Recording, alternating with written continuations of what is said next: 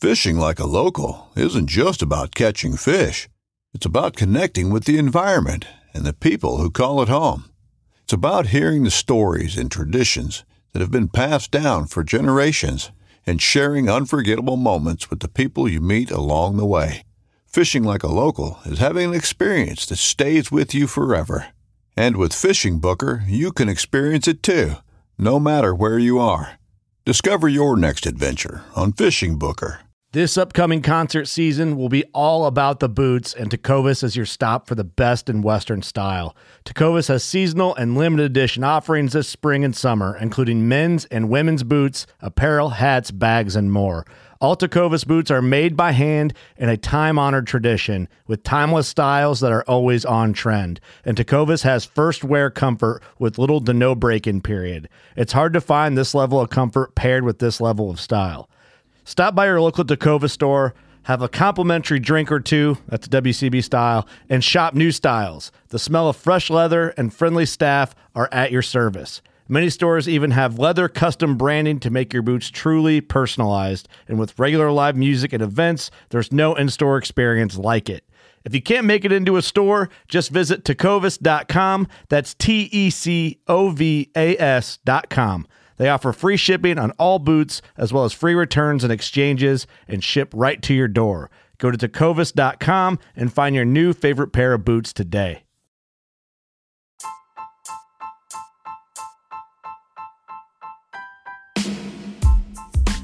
Hi everyone, it's Doc with a special announcement. We are going to take a cruise through some of our most popular episodes from prior seasons to get everyone fired up. Now, our new content will continue to drop on Saturdays each week, but we will also be re-releasing these great episodes on Monday for your morning commute. I know you've all heard about classic rock. Well, we're going to call these episodes Classic Doc. Sit back, settle in, and enjoy the ride.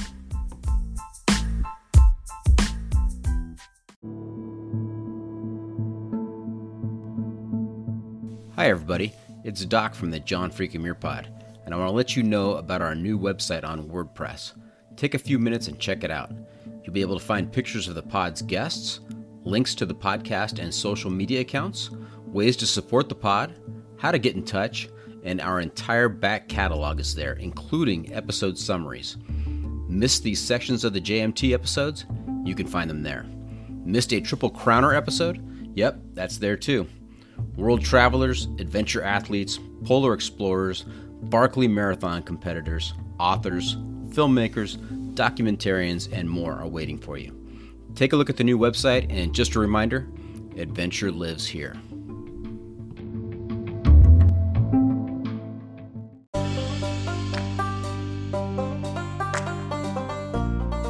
We do not live to eat and make money.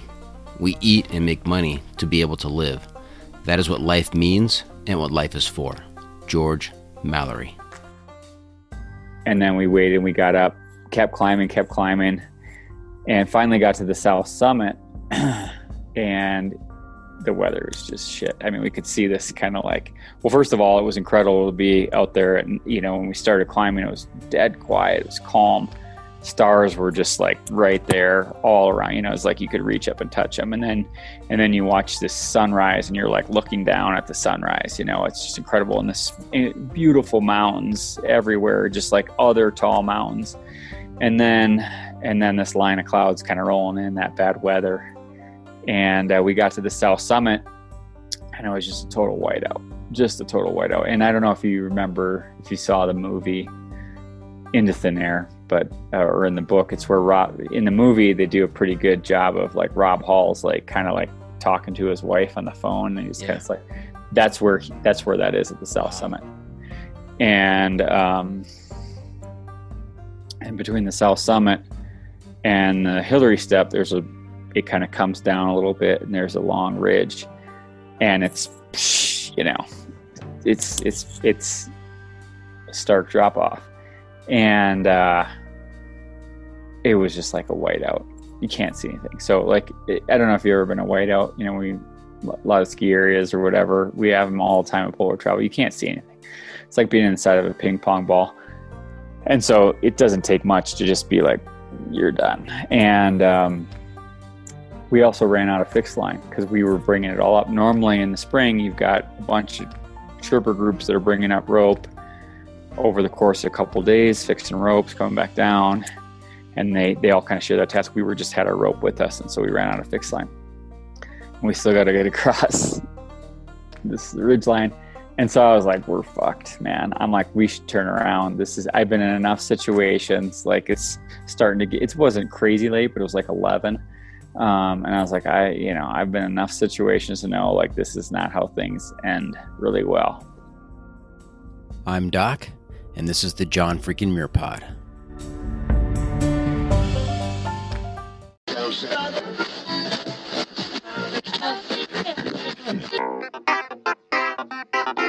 Welcome to the John freaking Muir Pod. Lace up those boots and sling on the pack for a romp through trails, short and long.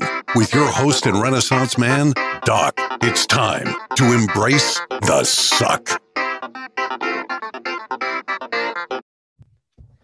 Welcome back to another week on the trail. I'm Doc, and this is the John freaking Muir Pod. Let's start off with a reminder. If you are enjoying the podcast, take just a minute, help us out, and leave us a review on Apple Podcasts. And if you're not enjoying the pod, well, just go ahead and keep that to yourself. All right, on to this week's episode. I am very excited to welcome to the pod a man who has done something no other person has done before or since. Go to the South Pole, the North Pole, and the top of Mount Everest in 1 year. It is my pleasure to give a big JFM pod welcome to explorer and author Eric Larsen. Thanks for having me. Absolutely. So have you listened to the pod before, Eric? And it's okay if you haven't. No, I haven't. Okay. So we have a regular feature. We have a regular feature on the pod. It's called the Pro Tip Insight of the Week. And towards the end of the episode, I'm going to turn to you and I'm going to say, Eric, what is your Pro Tip Insight of the Week? What piece of advice, what insight can you share with our listeners to make their next adventure that much better? So don't be surprised when that comes up. Okay. All right. Also, I know as a polar explorer and a mountaineer, you must have a lot of gear. And so I wanted to try and pin you down and see if you could identify a favorite piece of gear or a must-have piece of gear, and if there's a particular brand that you prefer. Sure. Oh, you want to do it right now? Yeah, let's do it now. Okay. Yeah. The gear one or the tip? Tip comes at the end. This is the gear one. Oh, gear. I mean, I think, same answer every time for this. Garmin and Reach is one of my most critical pieces of gear, not only from a safety perspective, but also from just a basic communication and navigational perspective. I've had that thing all over the planet, use it every day. And it's always been reliable. And like I said, it's an important part of not only just safety, but also my general communication plan. Okay. All right, let's before we get to your adventures, and you've got quite a few adventures, let's go back a bit and talk about your background, where you grew up, and when you were growing up, did you have a lot of experience in the outdoors? Was that part of your family dynamic when you were a kid? Yeah, I grew up in the Midwest in Wisconsin, and we spent a lot of time outside. My dad was the director of a nature center, and so I tell my kids this all the time, which is like, we never stayed in a hotel. And, our big thing in the summers was going, on a canoe trip or going camping for a couple weeks. And so that was definitely a part of who I was or what our family identity was.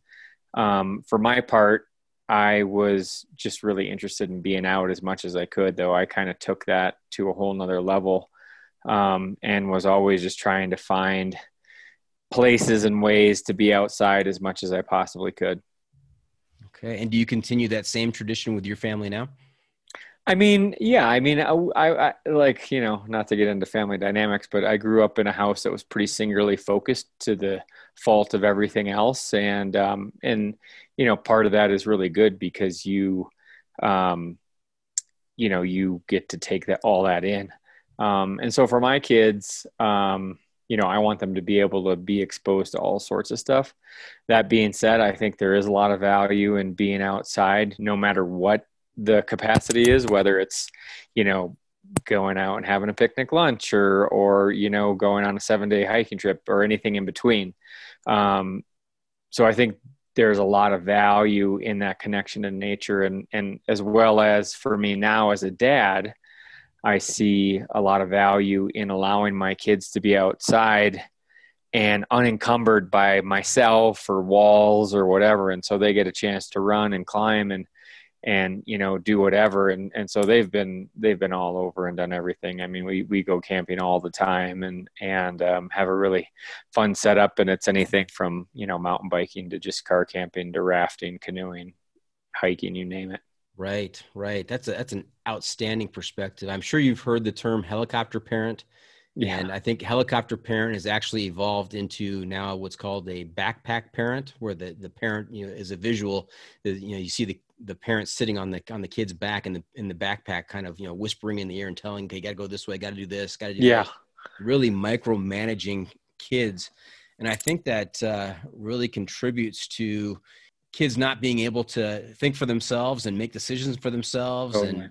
and just having that free time to explore and to do what else. I mean, that's so valuable. I remember growing up, both my parents were working, and so I was a latchkey kid. I was, just making my own decisions and hanging out with friends, and we made good decisions, but there is that danger there. But I think it really promotes a sense of independent thinking and self-reliance and skills that are so valuable.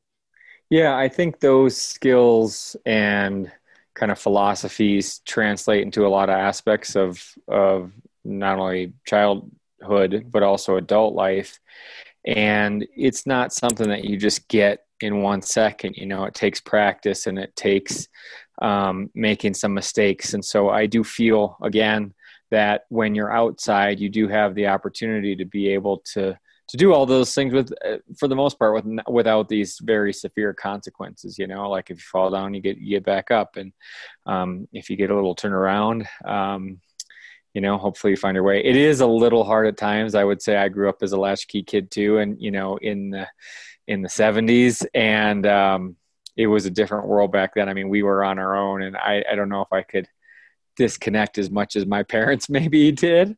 And I think about that because I think there are some real benefits, like you said, that independence, alliance, I think are a result of that. And so, I just try to be mindful about all those things and hopefully point in at least a decent direction. It's never perfect. That's right. Got to set a good foundation, but still give them enough of their own space to make their own decisions and think things out sometimes. Totally. So you grew up in the 70s. You're dating yourself. I know. I don't like to say that. I don't like to say that because there go all the sponsorships, no, man. But I grew up in the 80s too, but yeah, it was I talked again, just, there's a couple interesting aspects of that. Is one, on the expedition side of things, the world was just different. Like getting into adventure wasn't something that you joined up with a community, especially in Wisconsin. So all of the things that I did were very self-motivated and self-reliant, and I had to find out the information on my own and get experience by my own. And there wasn't this kind of very clear cut, there was no thing as an outdoor ambassador or an athlete, maybe you saw a few pictures of some tents in National Geographic once a year, but that was about it. So it was just different in that sense. And of course the technology was a lot different too. So I talked to my kids there. My son asked me the other day, he's like, well, how did you call people when you're in the car? I'm like, it didn't happen. So. Yeah. I tell my kids I had to get up and change the channel. Yeah, exactly. Totally. Same. Yeah. And there was only 4 channels or whatever it was. That's right. That's right. We didn't walk around with the internet in our pocket. You know, No. you had to look something up. You had to go to the library or look through the encyclopedias to find out Totally. the information. Different Yeah. world. Yeah. Yeah. And, you know, like you know, whatever, I'm not saying now is bad or then was better. It was just different. And I think when we talk about some of these things now, you kind of have to look at it the context of how much the world has changed, and not only just the past 40 years or 50 years or whatever it is, but also just within the last 10 years as well. Right. I think the human brain is wired to remember good things longer and forget the bad things. I think that's why women are able to have more than one child. They forget about all the pain and just remember the good stuff. And I think that it's just a tendency of our brains to kind of forget the negative stuff. It wasn't that we didn't have problems back then. We certainly had problems, but there's the tendency to think about, you know, the past as the good old days. Yeah, totally. And I think also just your kind of demeanor and your mindset. For myself, I'm definitely an optimist. And so I always try to look at the good of things. But yeah, of course, I remember all the positives. My mom would say that I remember all the negative things, but, you know, I think that actually also is a good expedition skill set as well. At least for the types of trips that I do when we're just kind of muddling through one bad situation after the next, and you kind of have to be able to move on past that trip and potentially do another hard, difficult thing. You definitely have to find the crystals in all that mud. Right.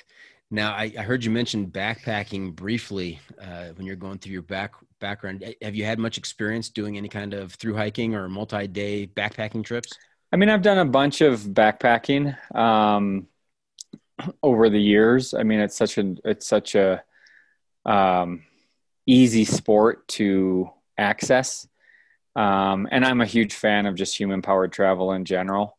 And, you know, I would say backpacking is very similar to polar travel in the sense that you're, you know, this small person in this big space, and it does take a long time to traverse these areas. It's a lot of time. So yeah, I've spent, you know, all sorts of different times hiking. I was a backcountry ranger in Alaska, and we were backpacking all the time. And I had this old like external frame camp trails pack, and we would have to haul in like 4 or 5 days worth of food and gear and like tools and stuff. And it wasn't the right fit for me. And I had to twist the hip strap so that it would fit around my waist. And it was just like a little mesh on the metal frame, and it would give me bruises on the back. I'd have to walk like by the end of the, you know, those kind of stints that we would do, I'd have to be walking like hunched over, and that was brutal. But, you know, I lived out in Colorado back in the day, prior to moving around again, did a bunch of hiking here, which is just phenomenal. There's so many awesome wilderness areas. I lived in northern Minnesota for a long time. There's a Superior hiking trail there, which, you know, I was on somewhat regularly either with friends, and I do a lot of just like hiking and photography and training. So I'm on trails all the time. I've never done not necessarily for lack of interest. It's just, I'm interested in a lot of other things too. I've never done a big, through hike. Although my son last month, he's like, I want to hike the Appalachian Trail. I'm like, okay, sure. Let's go do it. And then I've also been doing these kind of multi-sport adventures for the past few years, which is kind of taking a state and going from one border to the next and dividing it up by 3 sports. So it's usually like a bike, a hike, and then some sort of water thing. And so I've had some really nice opportunities to hike through areas that I've never hiked before. Like, you know, I was from Wisconsin. I never really did much hiking there. And I was on the Ice Age Trail for 3 days, which was awesome. We did a trip across New York, kayaking, hiking, and biking, and hiked through, you know, the Adirondacks, which I had never done, and pretty much got my ass handed to me. And even hiked through Kansas, which was incredible. So, it's not my main pursuit, but it occupies a significant amount of my time, I would say. So it sounds like you have these self-created triathlons that go across states, right? Is that Yeah. an accurate description? Yeah. I call them state-a-thons. It's kind of this, Nice. yeah. Well, it's a throwback to how I got involved with adventure. And, quite honestly, the question about backpacking, I just like being outside and camping. Like, I call myself a professional camper. I don't care what the mode is. I just want to be outside and doing something and seeing some new terrain or the same terrain. But, again, back in the day, there wasn't this clear path or groups or whatever. And so I didn't know what to do. So I would, grab a canoe with my buddy and we'd canoe down our little river, and then we'd portage through, like Main Street, and then we'd keep going, and we'd stop and make a fire and cook a chicken on a spit. And as I got a little older, we would, do some crazy bike things. And this was before pack rafts. We'd get some like kids inner tubes, and we'd swim across lakes with our bikes on top. And it was me just really trying to discover those places in unique ways. And what I felt was, well, first of all, I've always felt that, any sort of human travel is just a great way to experience an area, unlike, driving in a car, flying a plane or whatever. Those are different. You get an idea of the scale and scope of a place, but it's when your feet are on the ground in some way, or you're working for every, foot forward, it becomes a much different experience. And I also felt that a lot of people in the adventure community were kind of focused on these big iconic things, even through hikes, and, not everybody has access to these bigger through hike areas. Not everybody has the ability to take off this amount of time to go do some sort of bigger adventure. And so I just kind of came up with this idea, and it's nothing new. I mean, other people are doing similar things, but it was more about this idea of that adventure is everywhere. And that if you kind of put some arbitrary parameters on something, I said one border of the state to the next, it could be your county, it could be your city, it could be whatever. And then 3 sports, I was just like, okay, let's just do 3 sports. And then it becomes really compelling and interesting to me. Because one, I get to do some fun planning. I get to figure out like, how can I connect these 2 points in a compelling line that makes sense, that's somewhat natural. What are the logistics involved with that? And then also I like to take whatever I think is a realistic amount of time and then chop down that a little bit so it becomes more difficult as well. And I got to say, like, I haven't done a ton of them, but I've done Colorado, New York, Wisconsin, Kansas, and they've all had their kind of epic challenges. So four state-a-thons you've done. Yeah. And they're nice because I kind of squeeze them into my schedule now, in between when I'm kind of doing something else, great training. I'm hiking. I'm trying to get 25 miles, and doing that in the Adirondacks is like impossible for somebody like me, and so it's like, 6 a.m. to 10 a.m. or 10 p.m., nonstop.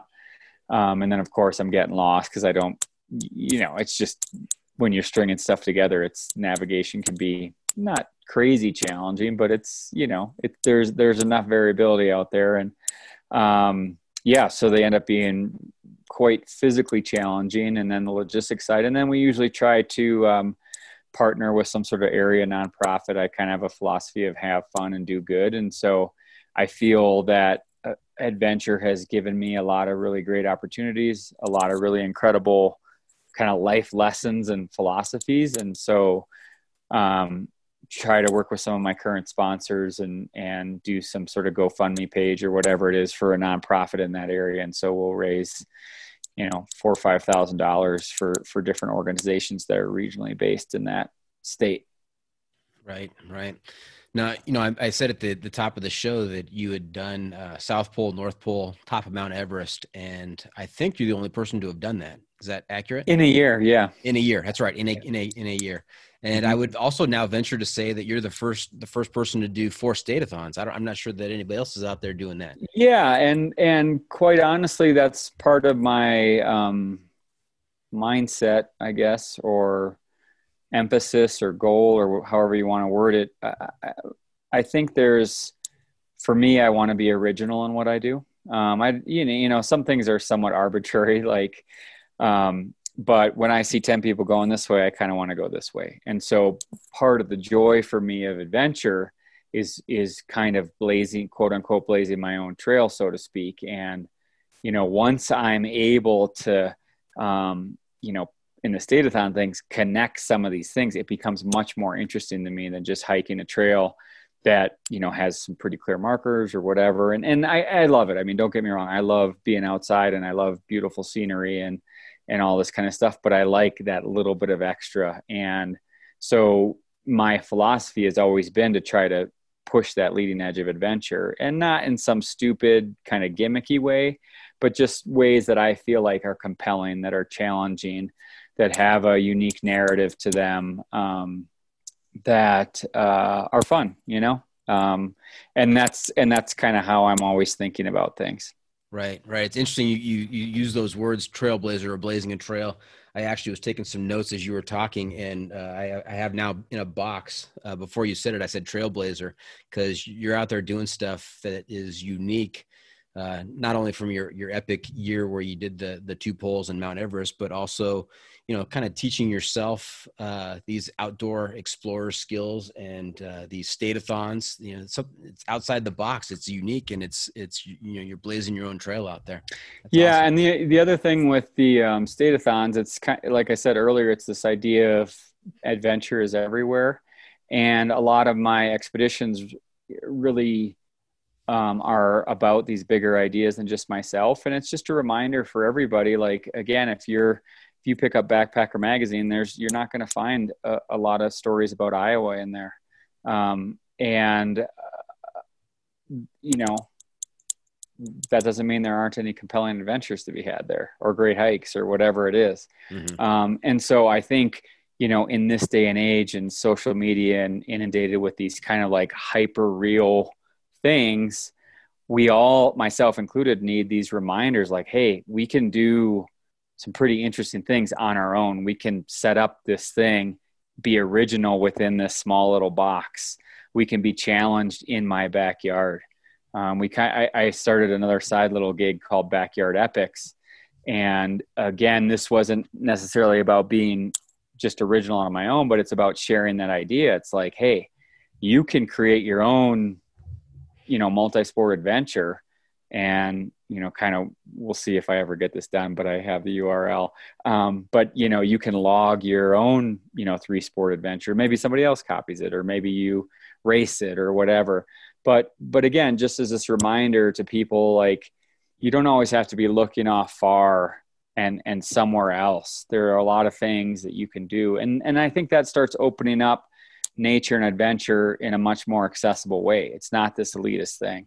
It's Right. something that anybody can do. And another one of my kind of philosophies is the idea of just starting small. Like, if you've never backpacked before, it's probably not a good idea to go hike the AT trail your first time out, or even a week-long trip. Do an overnight.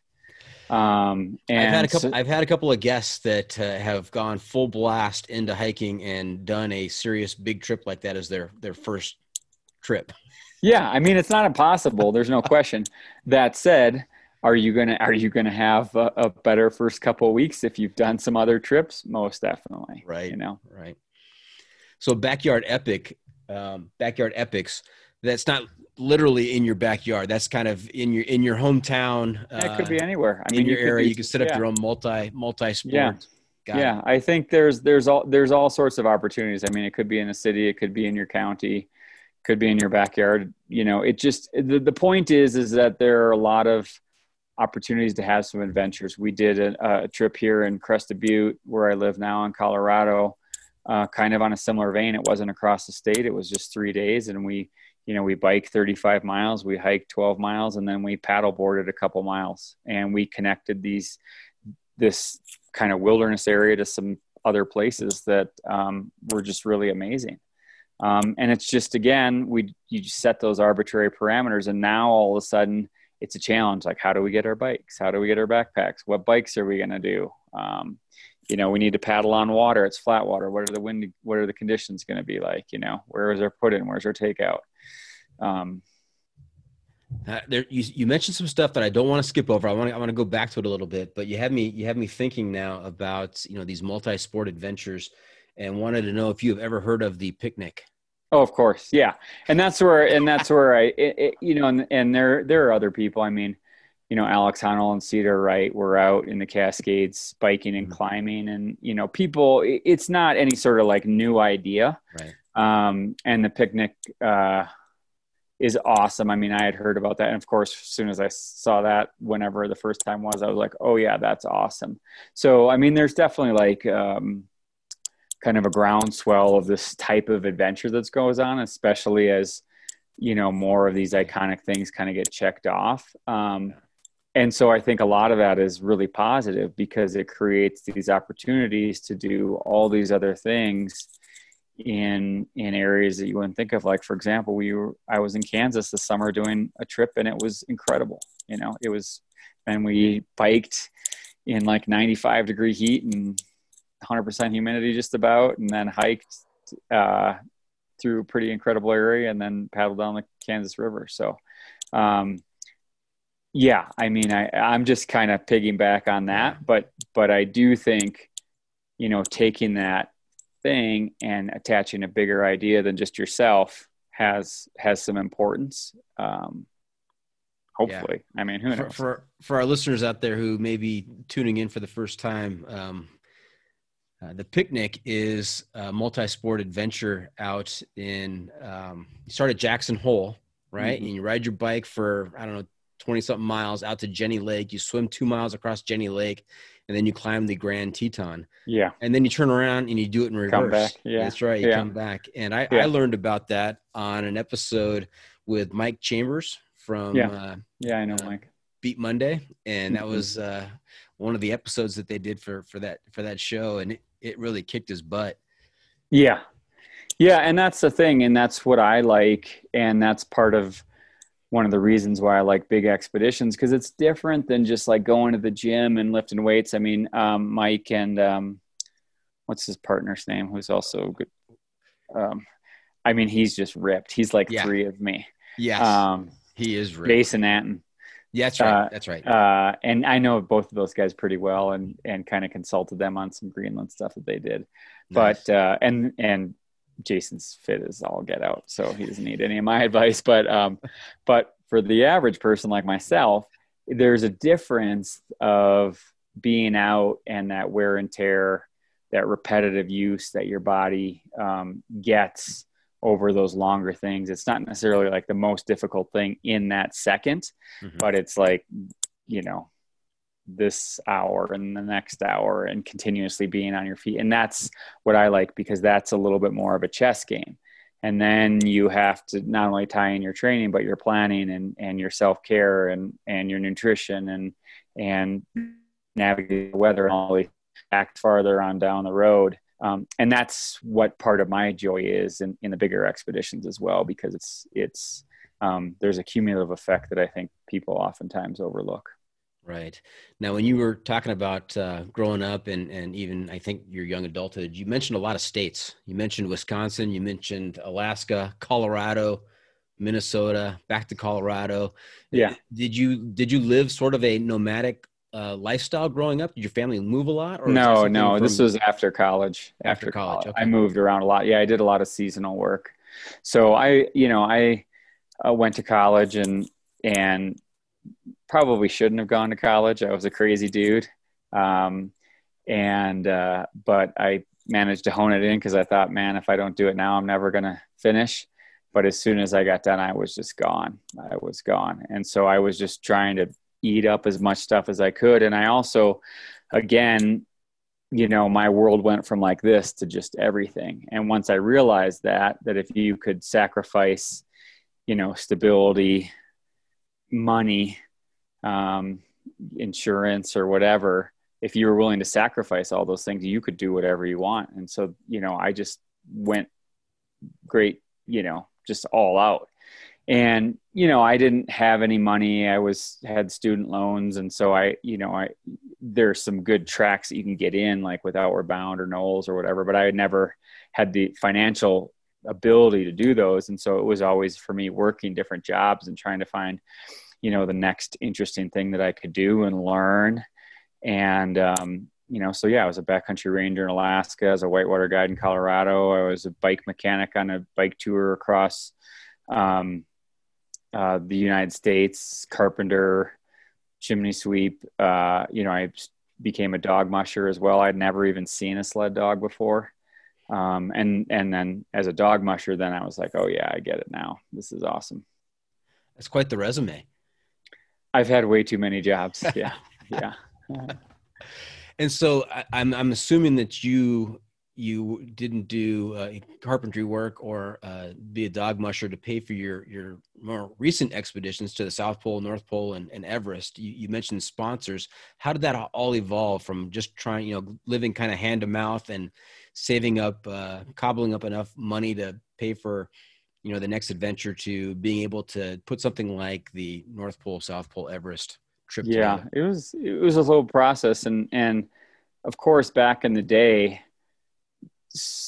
we didn't even think about sponsorship. It just wasn't an option. There was I remember I got like a 40% deal on some mittens one time, and I thought I was just like, I had reached the top. Big time right there. And, but again, this was like in the mid 90s and early 2000s, just wasn't the same. So and part of that is really good because I did trips because I was interested in them. I took jobs because I was interested in them. I did a lot of things on my own, made a lot of huge mistakes, and nobody saw it, and I learned from it and moved on. But, I had started working with bigger expeditions and started to get glimpses into what the sponsorship world was. And in the early 2001, I was the base camp manager for a 4-month-long dog sled expedition. So I started to get a glimpse of how that whole world worked. And they had National Geographic on board, and, it was definitely like this higher echelon type of a thing. And I was just in there eating everything up that I could, just taking mental notes and seeing everything.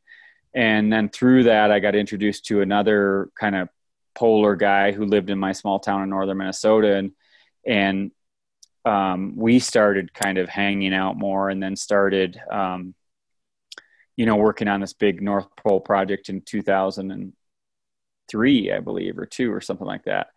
And that's kind of when, he had already been down that path doing a couple big expeditions. And so he was very much a mentor for me in that. And I also just kind of thought about different ideas and tried to bring those to the table. And, but it was a necessity because, like a polar expedition, like the budget of our first trip is $350,000, that's just not, that's not something I have laying around in a coffee can. That's a lot of dog mushing right there. Yeah. It's a lot of everything. And your mentor is anybody we may have heard of? Lonnie Dupree. Another Minnesota guy. Mentor in some ways and not mentor in other ways, I will say. But I, again, I'm an optimist and I choose to look at the good things. I learned a lot about what not to do as well, but that's another important story for another time. Yeah. But yeah. And so, we were able to pull that trip off, but we spent 3 years planning and preparing that for that one single trip. And kind of once I went through that process in my prior experience, I just had enough insight into what was going on. And simultaneously, the world was, social media was starting up, and I started kind of doing a lot of outreach. And so it's always a process. I mean, even today, it's not like people are just calling me up and handing me checks, It's about creating value, and it's a huge hustle as well, in the good way. But it's about connections and all sorts of other stuff. So, I mean, I would say that, that first stuff that we did, which was in 2001, and now it's almost 20 years later, I've learned a lot, and it's still just as much hard work. It's just different kinds of hard work. It's there's some aspects that are easier. I can send an email to a company and get a reply guaranteed, but it's always a challenge. Right. And I think the other thing is I think, the sponsorship side of things, I get a lot of emails from people about like, well, how do I get sponsored? And I give people a lot of advice that they don't like, which is to get really good at something, take about 5 or 10 years and become an expert, and then plan something original and then get sponsored. But nobody wants to hear that. And I also think there is some margins in there for the influencer stuff and brand ambassador things that are a little different. But I do feel that the sponsorship is not a right, it's a privilege. Yeah. And so it's something that I take pretty seriously, very seriously. And it's a full-time job. It's not like, again, people are just handing me stuff and be like, all right, see you in another year. We'll give you some more stuff. That's not how it works. Right. That's what I told Mrs. Doc, my wife. I said, hey, I got to devote 10 years to this podcasting thing before, the sponsorships are going to start rolling. Yeah. You got to put in your time. I tell my wife that same thing. And I'm like, it's A to M, which is like, if you do this thing right here, it's not you do it and then B happens and everything's great. It's B influences C, and C kind of dings off a D, and D circles around for a while. And then all of a sudden it somehow gets to E, and then 3 years later, finally you're at M, and there's the something. So I like that. That's awesome. A to M, and we're just happy that it's not A to Z, right? Yeah, exactly. Yeah. And sometimes it is, but it's definitely not A to B. So yeah. Hey, do you want to give a shout out to any of your sponsors? I mean, I work with a lot of great companies. I've been with MSR and Thermarest for quite some time now. Worked with Thermarest to design a really awesome sleeping bag called the Polar Ranger. You can find it online, -20 bag that I use on all my expeditions. MSR makes some of the best products.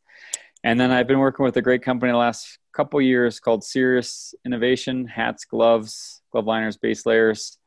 I do not like being cold. I like being really warm in cold places. So Sirius has been a really great partner for me.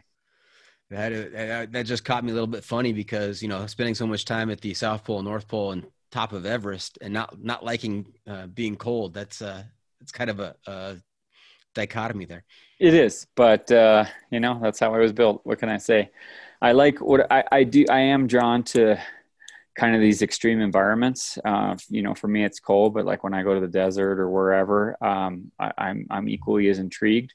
But I like this idea of extreme and trying to like eke out some sort of existence in that. Mm-hmm. But like I said, being cold is not a fun experience. I mean, I get it. It's painful. But what I do like to do is be comfortable in those environments. And there's times every hour where I'm one type of cold or the other, but I try to minimize the peaks and the troughs. But those times when I'm just perfect and I'm traveling wrong and it's just a shitstorm out there, man, that's a good moment that you remember. Nice. Ever cross paths with Mike Horn? I haven't. I don't know if we've emailed or not, but there's a few polar people out there, and I think Mike and his partner that he's done a couple trips with, Berga Ausland, they did their most recent trip across the Arctic Ocean. Both really pushing the edge of stuff, and I draw a lot of inspiration from other people, those guys especially. Yeah, I've had a couple of guests that have crossed paths, spent a little bit of time with him, and just talked about how inspirational he is, and just the things that he's doing out there, just nuts. Yeah. And I think that for me, that's, I didn't necessarily model my career after him. He's a little older than me, but mm-hmm. I think we're the similar mindset, which is, trying to still blaze that trail, trying to push that leading edge in whatever way. And it's, the world has been explored, but there are still some opportunities in there to kind of keep pushing those human limits in that place. And so to me, that's always exciting. Yep. All right. Hey, we're going to take a quick break. When we come back, we're going to get down into the nitty gritty of the epic year of the South Pole, North Pole, and top of Everest. And I also want to touch base with Eric about his book, On Thin Ice. So stay tuned for that. We'll be right back.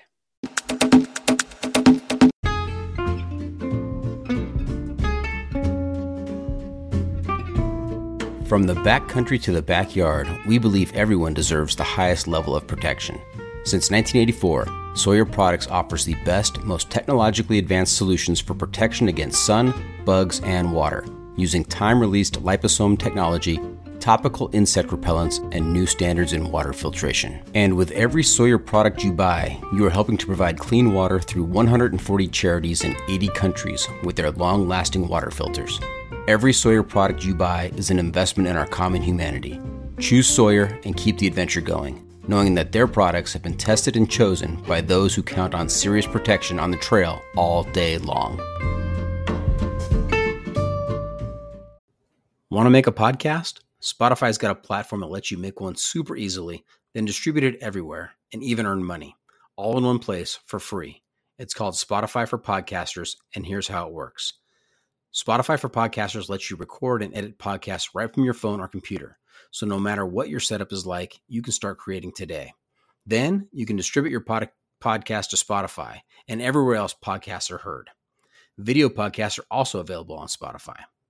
With Spotify for Podcasters, you can earn money in a variety of ways, including ads and podcast subscriptions. And best of all, it's totally free with no catch. Since I discovered Spotify for Podcasters, I feel like my creativity has raised to another level. I highly recommend you give it a try. Download the Spotify for Podcasters app or go to www.spotify.com/podcasters to get started.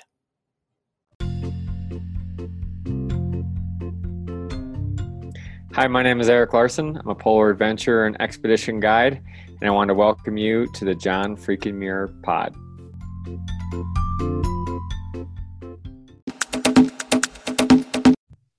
And welcome back. Hey, Eric, I forgot to ask you at the top of the show, do you have a trail name?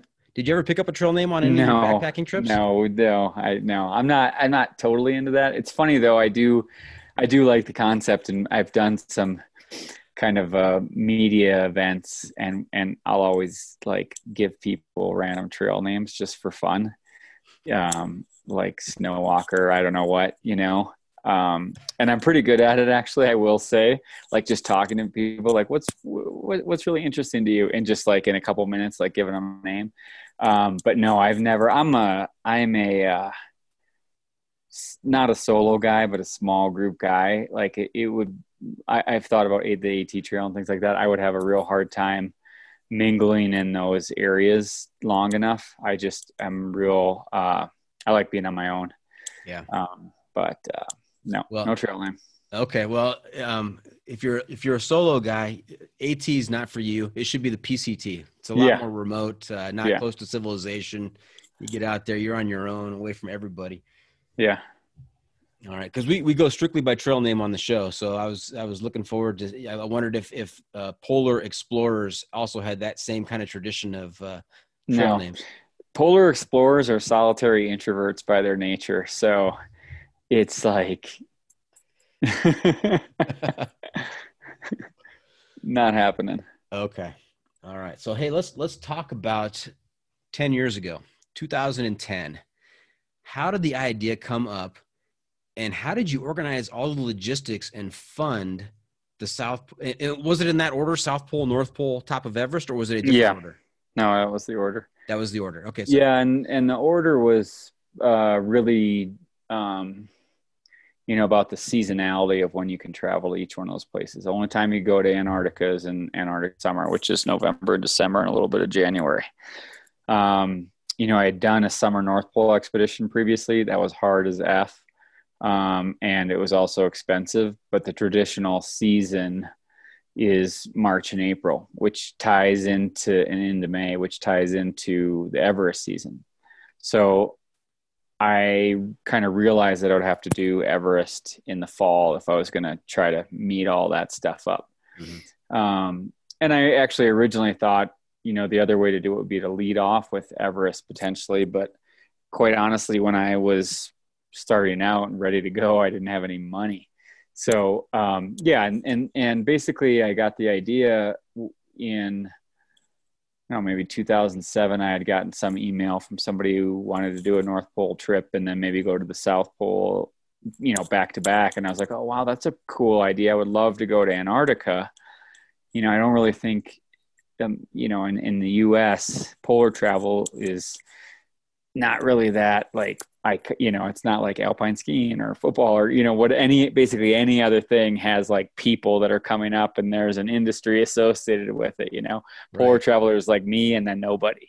Right. So it's not a really good business venture for companies. And so I didn't think I would get any funding to go to Antarctica. And I also, people had done some back-to-back polar trips like that. So it was kind of terra cognita as far as I was concerned. But then as I started kind of digging around, a lot of people considered Everest the third pole, like in the 20s and the 30s. And it was like the third pole, getting to the third pole, the highest point on the planet. And as I did more research, I realized that, only a handful of people, like 10, at the time, 10 or 14 people had been to all three of those places in big expeditions. And no one had ever done them in a shorter continuous time frame. And I thought, wow, well, that makes a really unique trip. And it's also, on a personal level, that was a really interesting challenge for me because I hadn't really done any Mount Aaron at all. And so I knew that I would need to really focus on that. But then also this bigger kind of logistical challenge of getting to all these three places, it just really met a lot of my kind of needs and then interests. And then kind of on this bigger idea of communicating about the environment, which is, a really important aspect of me and what I studied and what I do. And so I felt like that was a really compelling kind of narrative of going to these last great frozen wildernesses and documenting how they're changing. And so that's kind of how it all came about. And I was actually planning another trip at the time, but then this idea kept nagging at me. And what I've learned is there's just this process that I go through until one idea just sticks. And then it's like, boom. And then that's the best time, because then you just start working on that one thing and then everything else fades away. But this was, 2007, 2008, had the height of the financial housing crisis. That's right. And so funding was just, I was bartending, I was cleaning chimneys. And this is already after having been on the Tonight Show 2 times from our prior expeditions and, all this other stuff and success. But I was living in my buddy's basement, sleeping on a beach at times, like I said, bartending, barely making ends meet, and just trying to, get another no. And I was just, I was ready to just throw in the towel. And I got lucky in the sense that I got, but all the time still kind of working on this communication plan and reaching out to media people and just building these relationships over, year, doing presentations anywhere, anytime I could do a presentation, I would travel all over. And then I got really lucky. I got a job offer to guide a South Pole expedition, and having never been to Antarctica, but so I took that, and that kind of just opened up a little bit just inside of me, because I was able to go down, do that trip, learn more about Antarctica on a shorter route, 42 days route to the South Pole, and just have all my costs. Actually, it was a job, and just kind of jump started me too. And then at that time, then I was able to be like, all right, well, the deadline's coming up. I'm starting this thing next year. What's it going to be? Yes or no? No. Okay, perfect. How about you? Yes or no? Yes. Okay. $2. Great. Thank you. Boop. And next person. No. Okay. Thank you. Not like, okay, yeah, no problem. Take your time. So, and that just kind of momentum just kind of started snowballing. That being said, I still didn't have much money the next year, but I was able to do another South Pole guiding on that route that I had originally planned. Eric, how do you get a job as a South?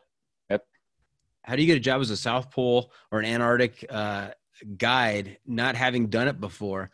Did they just give you, okay, here's the map. Here's the map. Here's the 10 people you're guiding. Hit the trail, get going. How does that work? Well, honestly, I've done a lot of guiding like that in places that I don't know. Prior, as a dog mushing guide, my boss was crazy. And he would just draw this pencil line across wherever, and he'd be like, turn right at the car, and it would be like 10 feet of snow on the ground there. I didn't see any car. So, but Antarctica realistically, like polar travel is the same no matter where you go, but quite honestly, like Antarctica is a lot easier travel than the Arctic Ocean and the North Pole. So having already done a prior North Pole expedition, that was one of the hardest the summer expedition North Pole, which again was probably at the time one of the hardest expeditions anybody had ever done, and a big unknown, and was just crazy and insane. And man, I was crying like almost every day. Having gotten through that 62 days on the ice, like the South Pole is a piece of cake.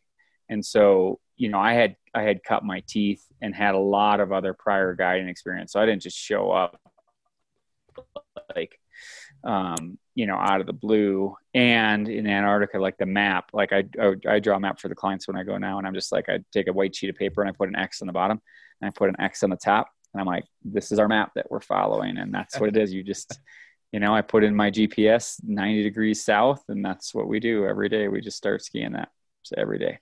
So I was able to then go back the next year, which would be kind of my first leg of the Save the Poles trip, which was kind of how I designed it anyways. It was my little like fail safe. So I did my route that I wanted to do, which was a 50 or 48 day route called the Hercules Inlet route. So it's from the edge of the continent to the South Pole. And it's kind of this traditional like route to the South Pole.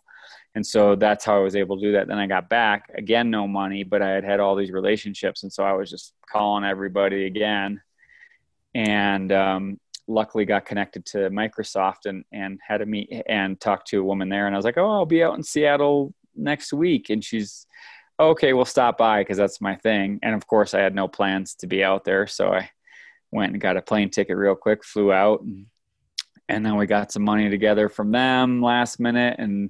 And we still needed a rescue deposit. So we mortgaged my expedition partner's house and his kid's college fund to be able to pay for the rescue deposit, which was $100,000, and got another guy to come in with some other funding from university, and we just cobbled it all together. I mean, it was crazy. And then we spent all that on the North Pole and managed to pull that trip off. And then I got back and I was broke, and I started the whole process over, flew over to Everest Base Camp or flew over to Nepal at the end of August, hiked up to Everest Base Camp, was in Everest Base Camp calling my sponsors, being like, okay, is that check coming? Cause so it was just, and then I was, 50 or 80 grand in debt when it was all done. I mean, I rolled the dice on that baby, but I was in it, I was committed, and I was, it didn't necessarily influence my decision-making, but it influenced my drive. And I kind of laid it all bare on that one. Yeah. How many days? South Pole trip. Sorry. South Pole. That trip? was a 48-day expedition, around 730 miles. North Pole was 51 days, 550 miles. And then we were about 45 days on Everest. And I wanted to ask you, when the polar expeditions, especially, any sense of history when you're out there, knowing, the struggles that, polar explorers from a century ago had, and the lives that were lost, and here you are, doing that same thing. Any just, yeah. I mean, it's kind of awe-inspiring. Yeah. Well, it's as well as pathetic, because you're like 100 years gone by, I'm still doing the same thing. Yeah, no, I read a ton of expedition journals and adventure books. I mean, that was my diet for so long. And so, when I read those, I was always inspired and kind of with the mindset of like, oh, what went wrong here? Like, what was this little thing about? What was this piece of gear? What was this like team dynamics thing? Same thing with mountaineering too, just kind of trying to learn from those people that have come before me. So the history, we're standing on the shoulders of giants for sure. In these types of expeditions. So it's not lost on me at all. We just passed the anniversary of when Amundsen got to the South Pole a few days ago, 14th of December. So those things are very stark for me in terms of we're like, I understand their passion. I understand their drive. I understand what they went through. I've learned a lot from them as a result. And, quite honestly, that type of struggle is the exception in society. And so there's some, I feel a little like camaraderie with those people too.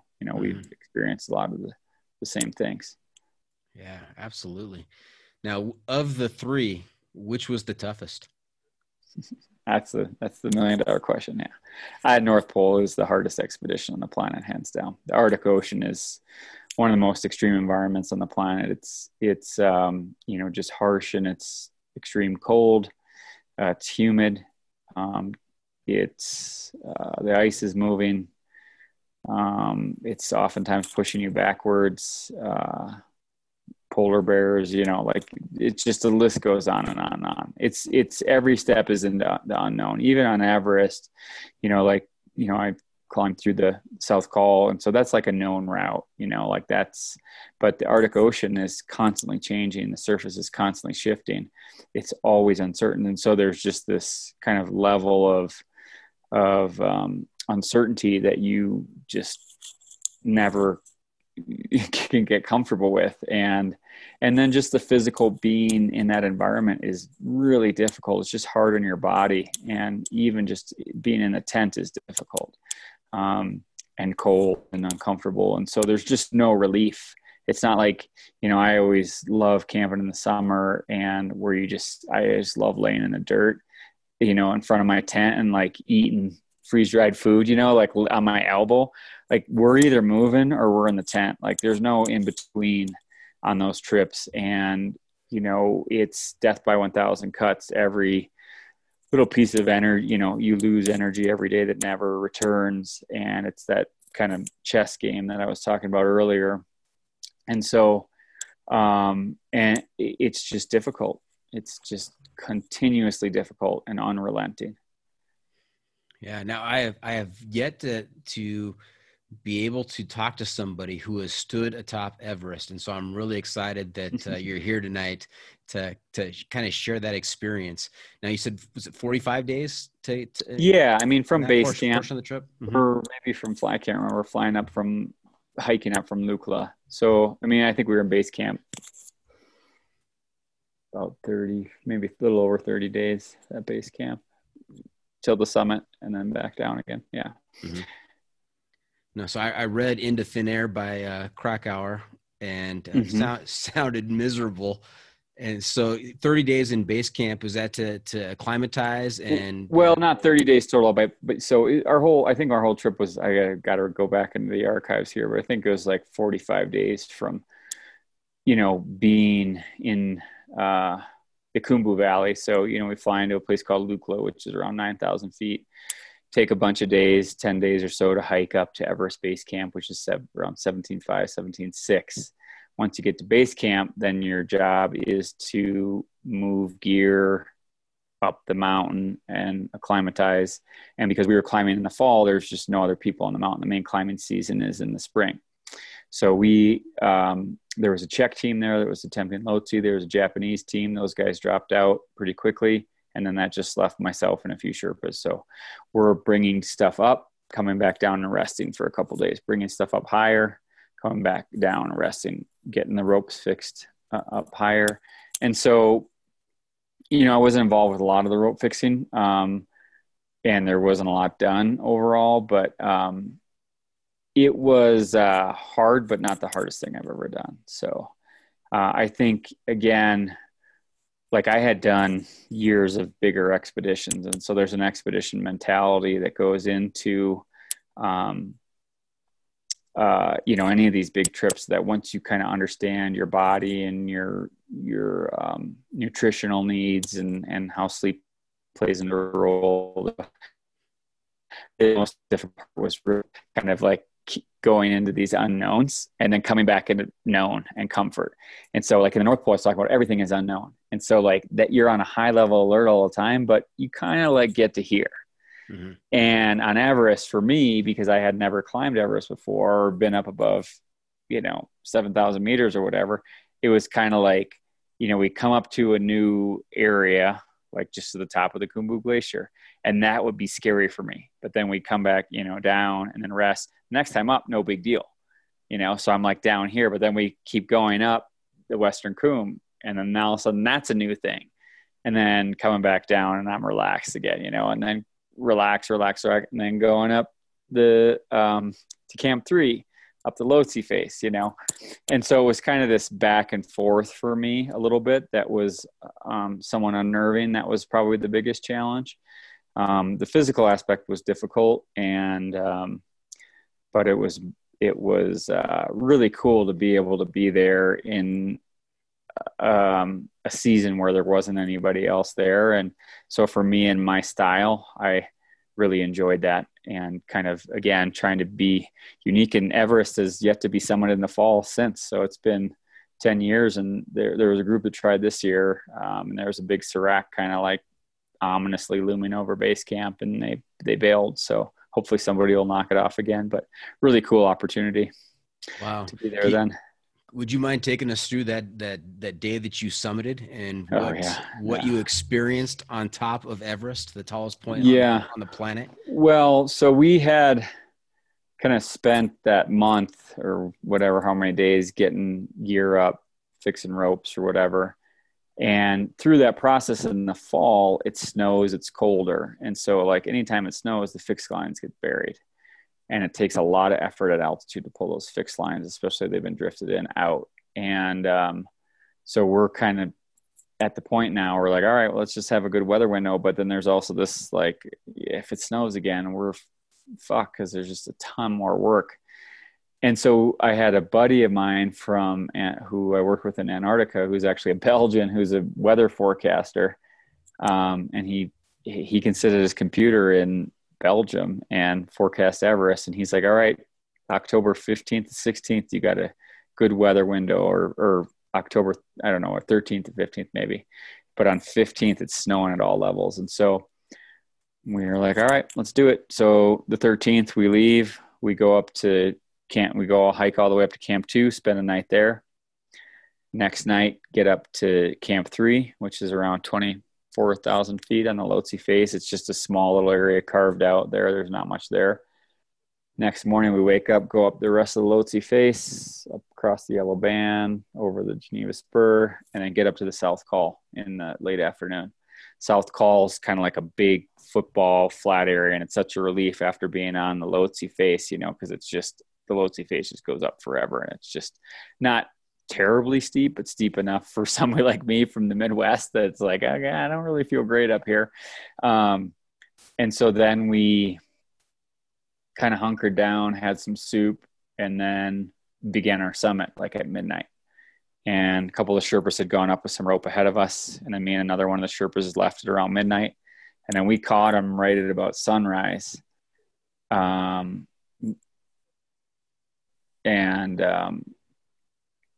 Or it was the Yellow Band. We caught them at the Geneva Spur, maybe. Anyway, and then we waited, and we got up, kept climbing, and finally got to the South Summit, and the weather was just shit. I mean, we could see this kind of like, well, first of all, it was incredible to be out there, and when we started climbing, it was dead quiet, it was calm.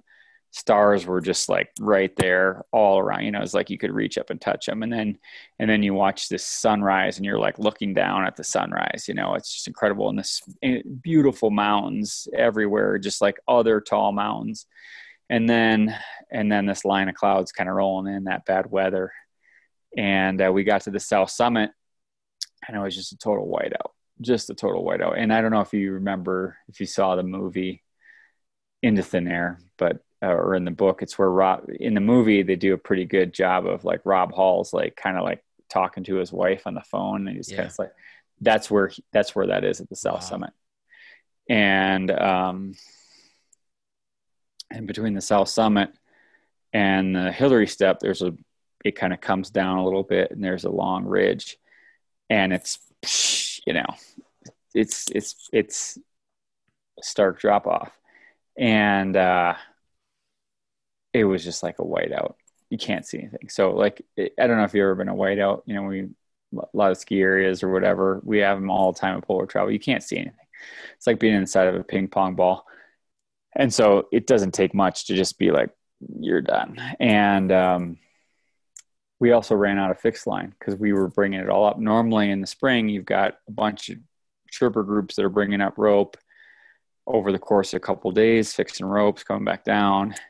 And they all kind of share that task. We just had our rope with us. And so we ran out of fixed line. We still got to get across this ridge line. And so I was like, we're fucked, man. I'm like, we should turn around. I've been in enough situations. Like it's starting to get, it wasn't crazy late, but it was like 11. And I was like, I've been in enough situations to know like, this is not how things end really well. And this one guy was, cheering, was like, you sure? I'm like, I'm pretty. And I was like, I didn't want to answer him because he's like, you sure? Because he would, we all knew what the cars were. And I like didn't answer. I'm like, well, let's just wait. And so we found some old rope underneath the south summit, tied it up a little bit, granny knot, got over. One of the guys led up the Hillary step. It cleared. So we were just laying in the snow there for a while. And then there was a blue donut that just opened up right above us. And then one of the guys went up, led up the Hillary step, and I just jammed my hand straight in there, like in the snow, and just didn't look around, you just focus right in. I mean, I'm not a adrenaline junkie. I don't have that gene. So I got to really, it's like, I'm tightening the screws as hard as I can to just, not think about this other stuff. But once you get up over the Hillary step, it's just a nice little walk up to the summit. And so we did that. We got up there, and it was just, to me, it was a relief. Not about necessarily like being on the top of the world or whatever, but that we had just done it, and now we could focus on getting down.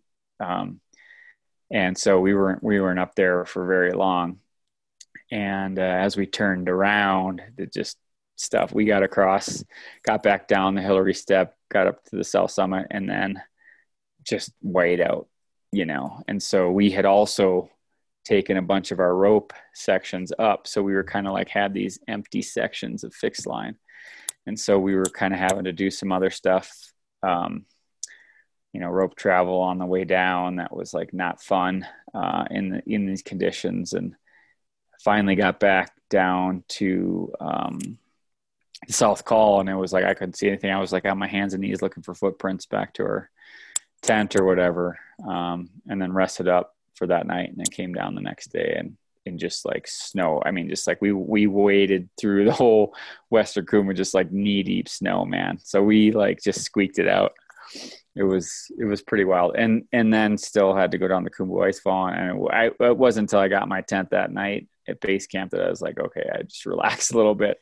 I'm Such a survive. relief. Yeah. Yeah. It was a nail biter. Wow. That is incredible. Especially, being up there and the blue sky coming out just for that moment that allowed you to make that rush to the top. That's incredible.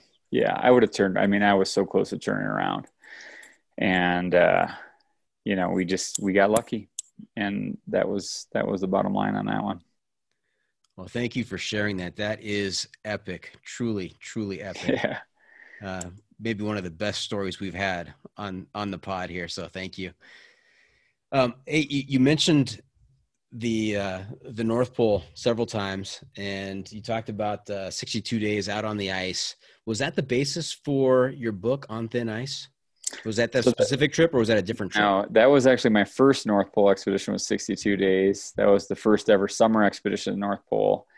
I've been kind of on this mission for a long time about doing these big expeditions to communicate about these places, to really use that human journey to be a springboard to talk about these bigger issues. And for me, the Arctic Ocean, the North Pole, has always been this iconic place. It's the place I'm fascinated with. It's environmentally challenged, and it's something that just keeps drawing me back. And so, we did 2006 trip there, 2010 as part of the 3 poles. And then I wanted to go back and kind of do a big film project, as well as just travel in this unsupported style, a much more difficult style of expedition.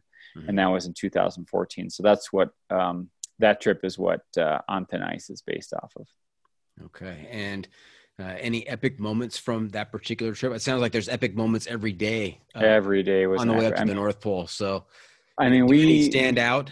Yeah, I mean, we averaged like under 3 miles a day for the first 3 weeks of the trip. By day 40, we still had 180 miles to go. You know, having to swim across open water leads, getting stalked and followed by polar bears, you know, almost running out of fuel. I mean, the trip was just one incredible hardship after the next, you know, and as a result, a very incredible journey when it was all said and done as well, and compelling narrative. And where can we find the book on Thin Ice? Yeah, you can on Amazon or wherever you buy books. Just Google on Thin Ice. Okay, very good. Back to the Three Poles expedition, real quick. I know there's so many moments in each of those sections of that year. Can you boil it down to a top 5? I mean, I think the first would just be being in those places. You know, each one of those places is really unique. They have these amazing personalities. I think being this small person in a huge space is always something that's been compelling to me. Mm-hmm. And so I just love that. And it's also totally overwhelming in the same breath, you know, but imagine your life where you don't see anybody else for not just a day or a week, but, you know, 2 months. And that's not like, oh, you just not talking to somebody that you know, like that's walking by in the trail. That's not seeing another soul.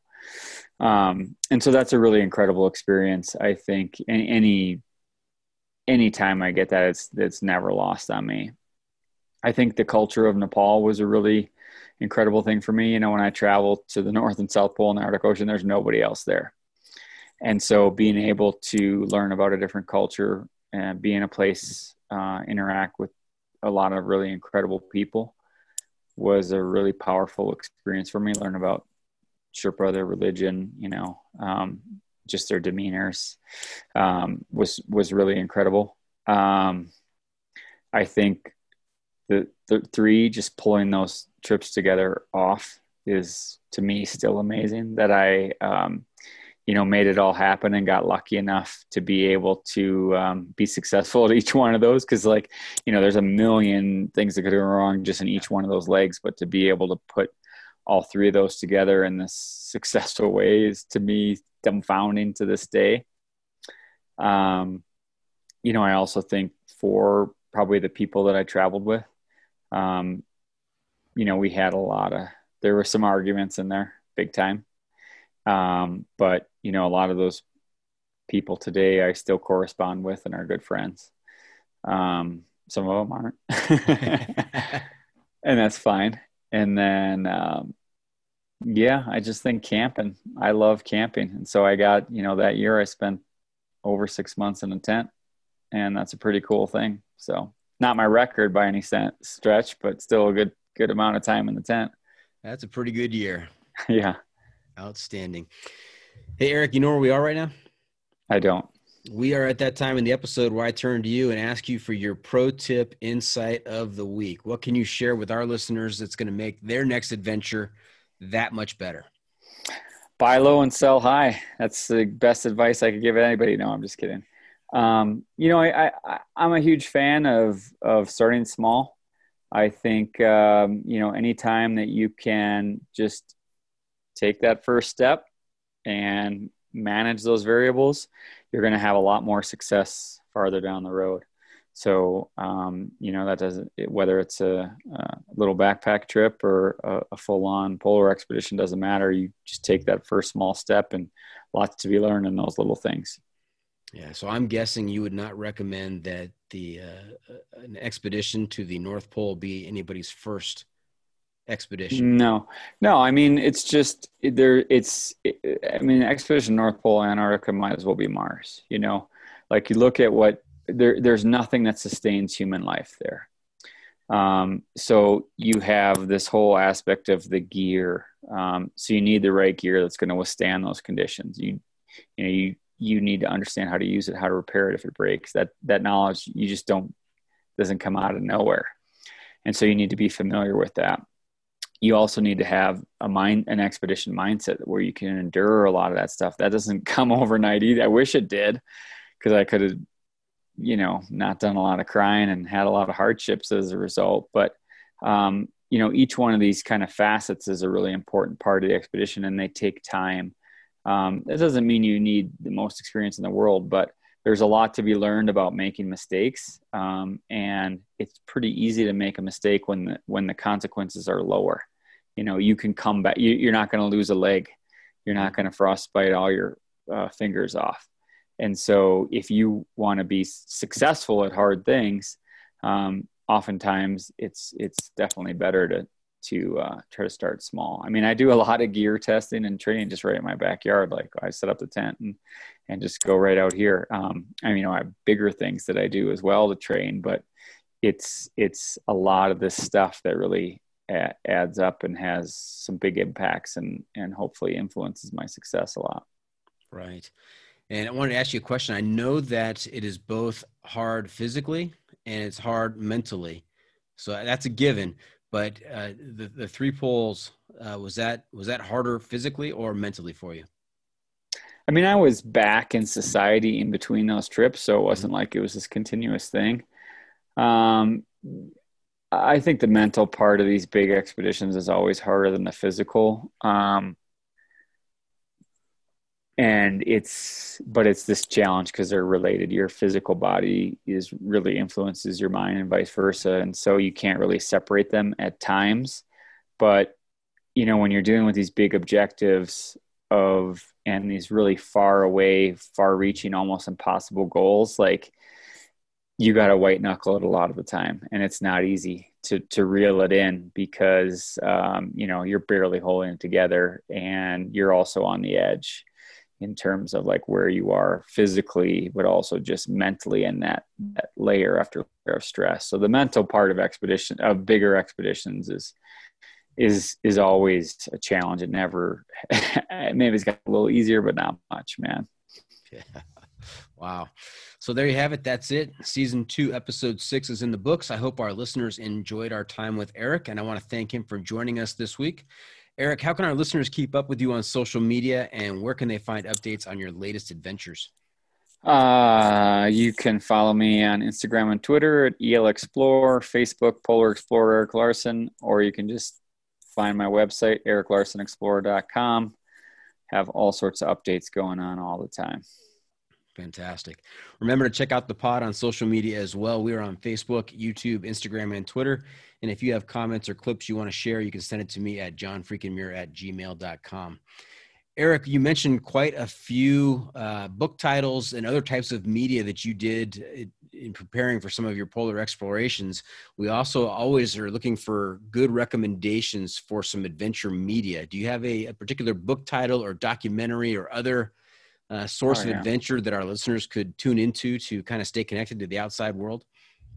Yeah, I mean, there's so many good books out there. I've been a fan of polar exploration forever. And so there are some really incredible books out there from explorers of the past. And, one of mine favorites is Farthest North, which is a guy, Fridtjof Nansen he's from Norway. One of the first guys to try to reach the North Pole by freezing his ship in. It's a story that kind of rivals Shackleton's story. Shackleton, of course, is another great story and incredible, just epic story of tale of survival. So there's a few different books about Shackleton that I've read. There's another great one called Shackleton's Forgotten Men, which is about the other expedition that was supposed to be bringing supplies to meet him along the way, which also met with quite a bit of mishap, which is pretty incredible as well. Wow, I didn't know about that. I've read Endurance, which was quite the story about Shackleton and the South Pole. And the biggest surprise on Endurance is that nobody died. Yeah, it was incredible amount of leadership and perseverance too. Yep. That's awesome. Thank you. Well, that's a wrap from the John Freaking Muir studio. Any shout outs to any potential listeners out there, Eric? I'm all good. Enjoy. All right. Thanks, Snow. Thank you for tuning in. Always remember, the trail is the trail. It doesn't care if you want to go downhill. It doesn't care if it's almost dark and you're looking for a campsite. The trail is the trail. Embrace the suck.